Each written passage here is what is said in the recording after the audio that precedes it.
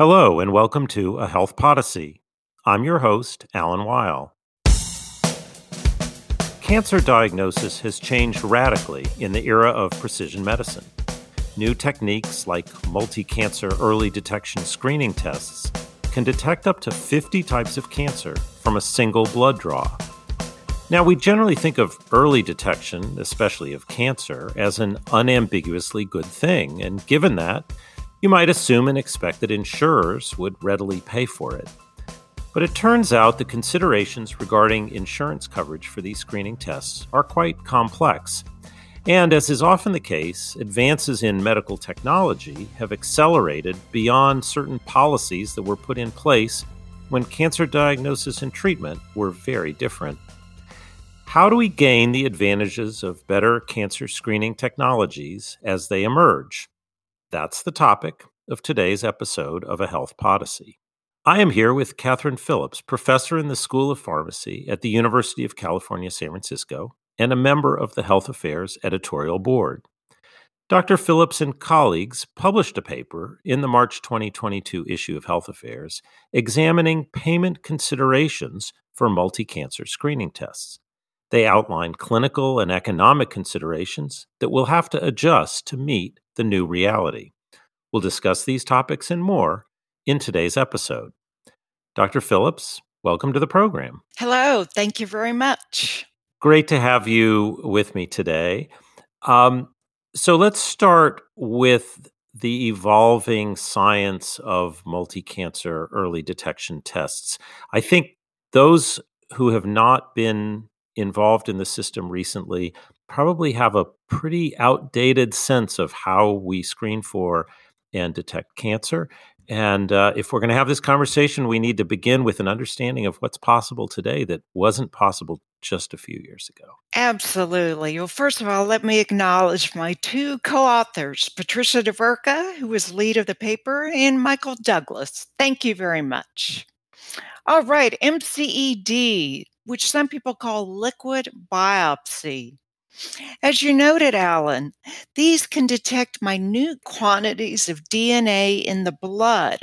So it's a simple blood test that looks at circulating tumor DNA and sometimes protein biomarkers. And as you noted, it can screen for over 50 different cancers, whereas currently we only have 5 recommended screening tests. So 5 versus 50 is a lot. And let's just get a sense of this evolution. I mean, I think, again, if you haven't sort of been paying attention, you think of tumor detection and biopsy. And you mentioned the areas that we have screening. They're common cancers. So what's changed here? Well, we've never had a test like this before where we have one test that looks at many different cancers. Typically, we've had tests, for example, mammography for breast cancer, where we have one test for one type of cancer. And importantly, 50% of cancer diagnoses and deaths occur in cancers where we have no screening test. So we have this really untapped potential. Okay, so we can screen more. You know, there's been so much controversy, say, around mammography, the example you just gave.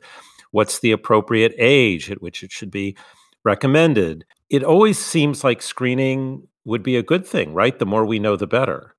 But even with the old technologies, that was not a straightforward calculus. So why is it the case that we don't just want to screen more? Yes, well, let's get into that. One thing that's important to note is that these tests are designed to be used in addition to current screening, as opposed to substituting.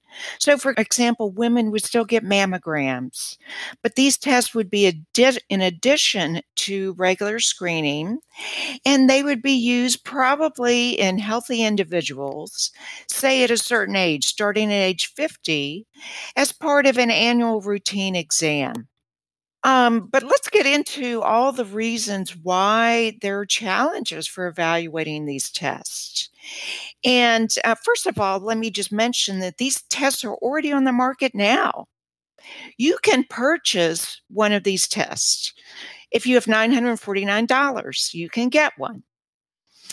This is being sold as a lab-developed test, which means it's not yet approved by the FDA, and there are many more of these tests that are coming. So this is something that's not just pie in the sky, but it's here now. So perhaps we should talk about how tests are evaluated: analytical validity, and clinical utility, because that gives us a framework for thinking about how do we think about screening tests. So analytical validity is the test able to detect what you're trying to detect? In this case, a genetic variant. Then clinical validity is the variant related to disease? And then finally, clinical utility is, are the results actually going to be useful in patient care? Are they going to help patients? So that's the overall framework. When we put those pieces together, what we're saying is the information we're going to get from this test, is it accurate? Is it useful? And useful depends, it would seem to me, a lot on what we can do if there's a positive result. I know there are multiple characteristics here, but why don't we start with that one? This notion of clinical utility, even though it was the third one you mentioned. You're talking about detection of a large number of cancers. Are these the cancers that people die of? Are these the cancers that we have treatments for? Or are we just teaching people about a health condition they have and there's really nothing you can do about it? But hey, now you have some information you didn't have before for $950. You're bringing up a lot of these important points as to why this is going to be challenging, because you're absolutely right that these other cancers that can be detected, some of them have interventions, but some don't. So, one thing we're going to need to look at is, do these tests actually improve patient outcomes? Or do they simply tell people that they have some type of something in their blood, but we really don't know that it means anything? Because as you know, cancer is not cancer is not cancer. People can have markers that don't necessarily progress to anything that needs to be treated or that could be treated. So it's sorting out what's important and what's not important. So when I pay my $950, can I say, only tell me about the cancers that we have treatments for? Or are they just going to tell me everything they can tell me, whether it's good for me to know or not? Well, that's one thing that's going to be important to look at, and that leads me to the topic of, will payers cover these tests, and what will they need to consider when they think about covering these tests? Payers typically like to think about one type of test that's being doing for one reason in one type of cancer. There's something specific that's going to be done when you get the results, and whatever intervention you do actually improves clinical outcomes. Well, as you can see, MCED tests don't fit that framework because you have one test for many cancers. You don't know how useful it will be for all those cancers, but you can't really evaluate over 50 different cancers for their clinical utility. So payers are going to have to think about, how are they going to assess the value of these tests? I know I jumped right over to clinical utility, but maybe that takes us also a little bit back to the analytical and clinical validity. When I think about the mammogram example you gave, part of the reason it was controversial is that you have false positive readings. You also have false negatives. And then, but if you have a false positive, a whole cascade of interventions start occurring. And mammograms themselves are not cost free, not just from the dollar perspective, but they're uncomfortable and take people away from other things. And a false positive doesn't just create a cascade of financial consequences, but it can have health consequences and emotional consequences. So I'm looking sort of at a like a multidimensional puzzle here, where you've got a test that covers lots of different potential diagnoses with very different potential downstream consequences, including the possibility that we don't really have anything to throw at you for something that was detected. How do you wrap these all together into some sort of an assessment of whether this is worth doing or not?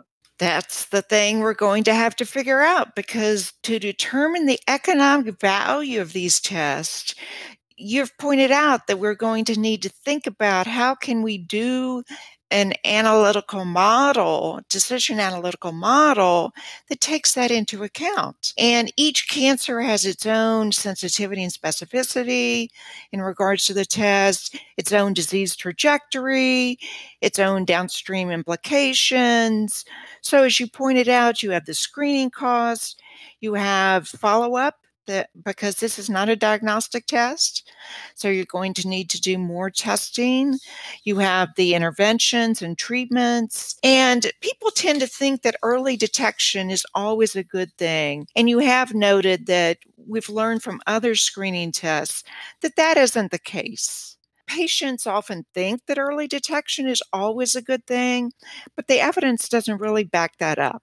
So we need to understand patient preferences. Will patients understand the limitations and the drawbacks? How will they value the different aspects of these tests? What weight will they put on the different benefits and the risks?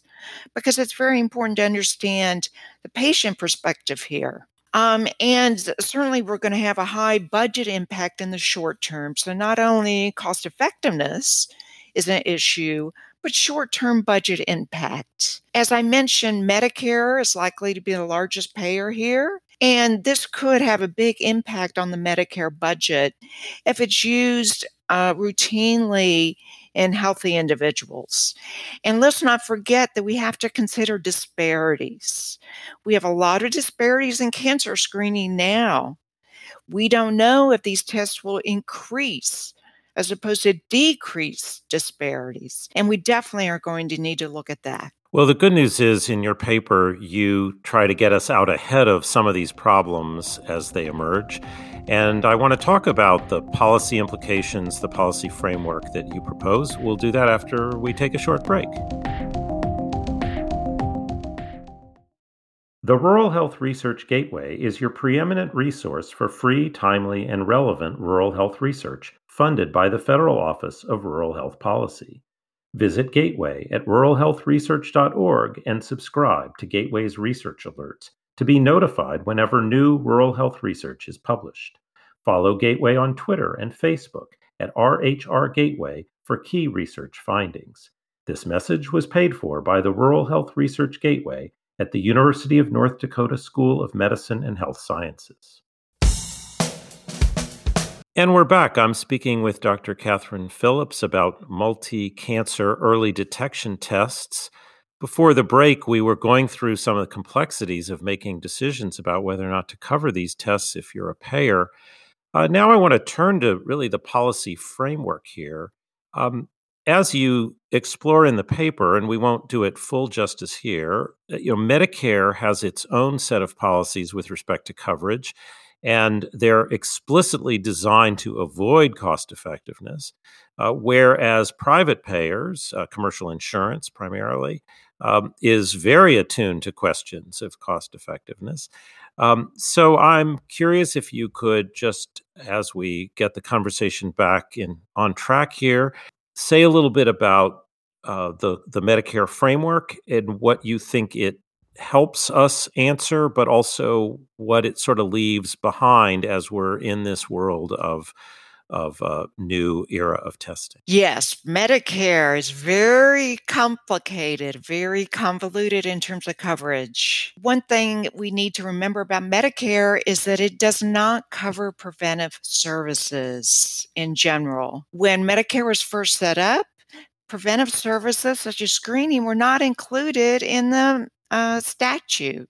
Now, there have been cancer screening tests and other services that have been covered, but that requires legislation.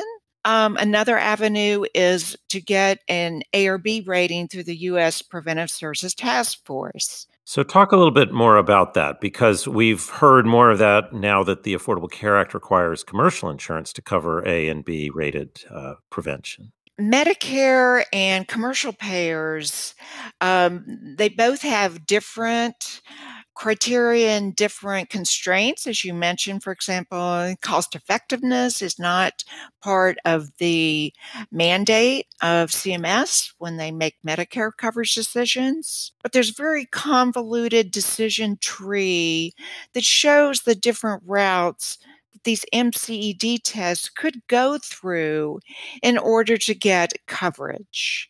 There is, for example, legislation that's been proposed that's not been passed that would cover these types of tests. And that would basically sort of leapfrog over the process of the U.S. Preventive Services Task Well, Force? that's another thing we should talk about. There's been a lot of controversy recently over the Medicare coverage policies, and I'm referring here to the very controversial decision on Alzheimer's drugs. On Aduhelm, yep. Yes, on Aduhelm and related Alzheimer's drugs, where the FDA provided accelerated approval when the evidence had not been fully developed.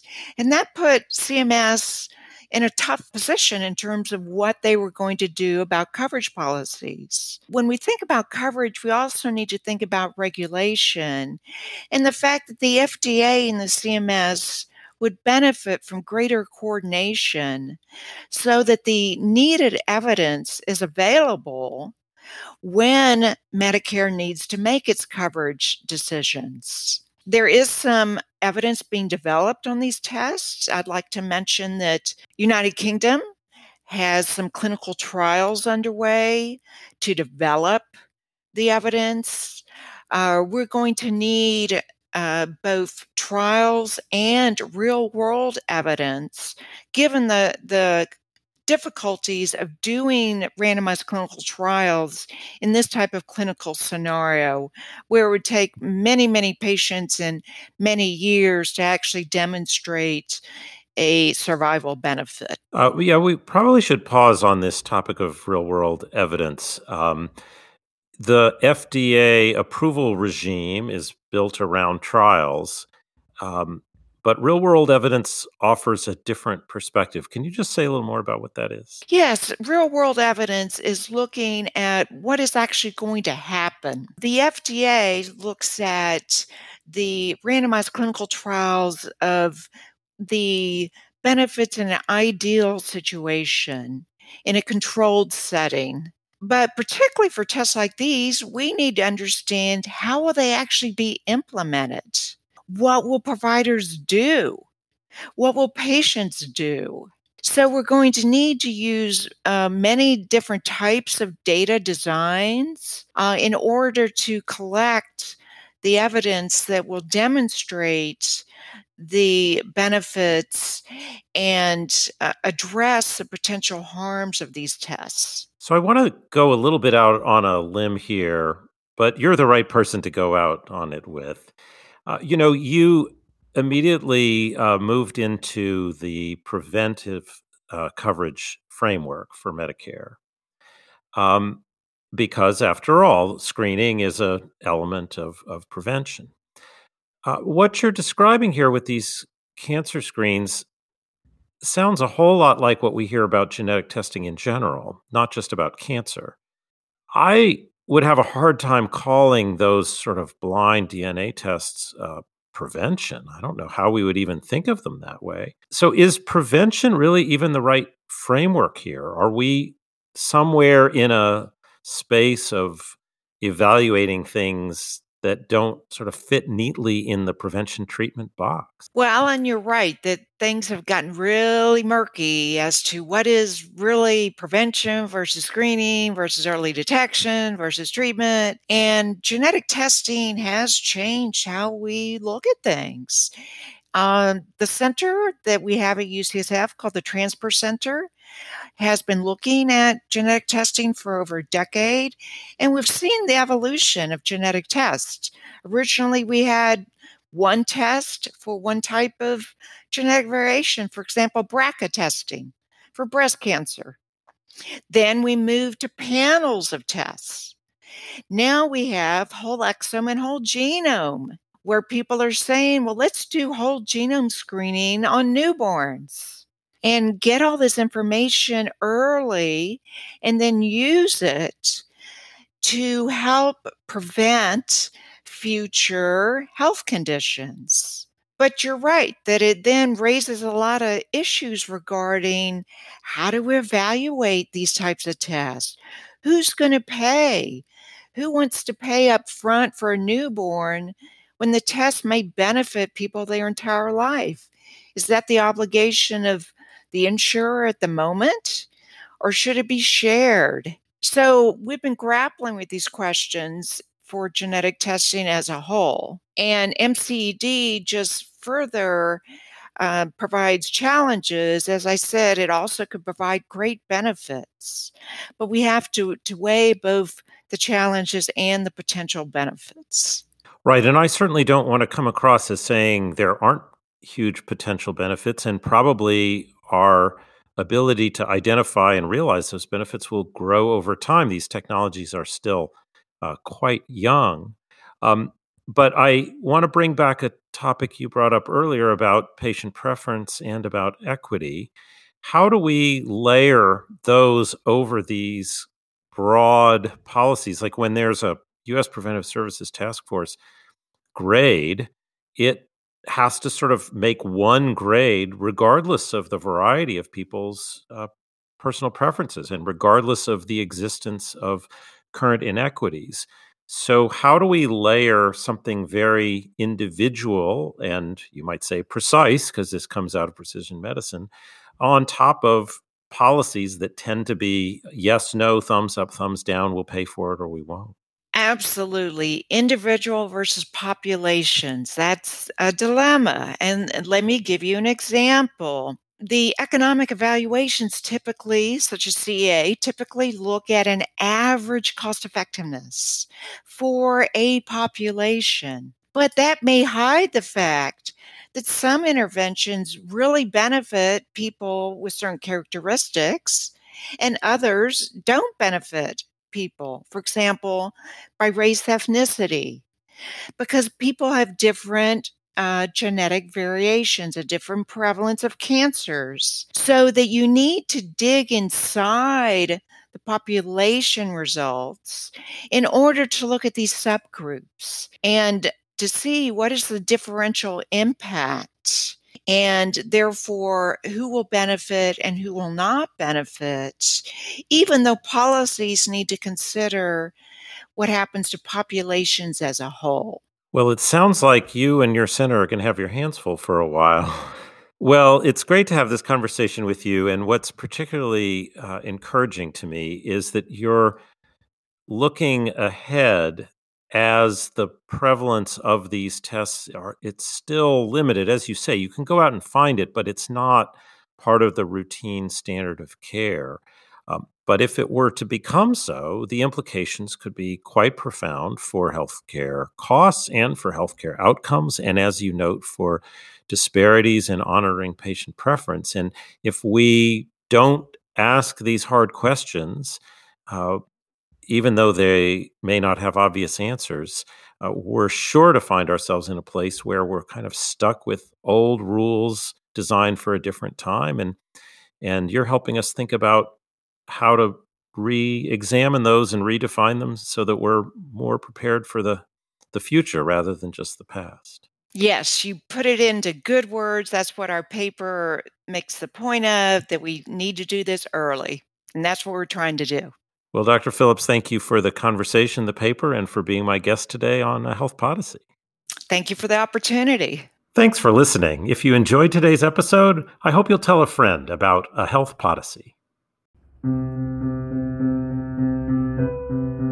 Health Policy is produced by Health Affairs, the leading journal for health policy research. The team behind the show includes Patty Sweet, Jeff Byers, Julia Vivolo, Sarah Kolk, and Sue Ducat. Like the show? Subscribe to A Health Policy on Apple Podcast, Spotify, Stitcher, Google, or wherever you listen to your favorite podcasts. Thanks for listening, and have a great morning, day, or evening.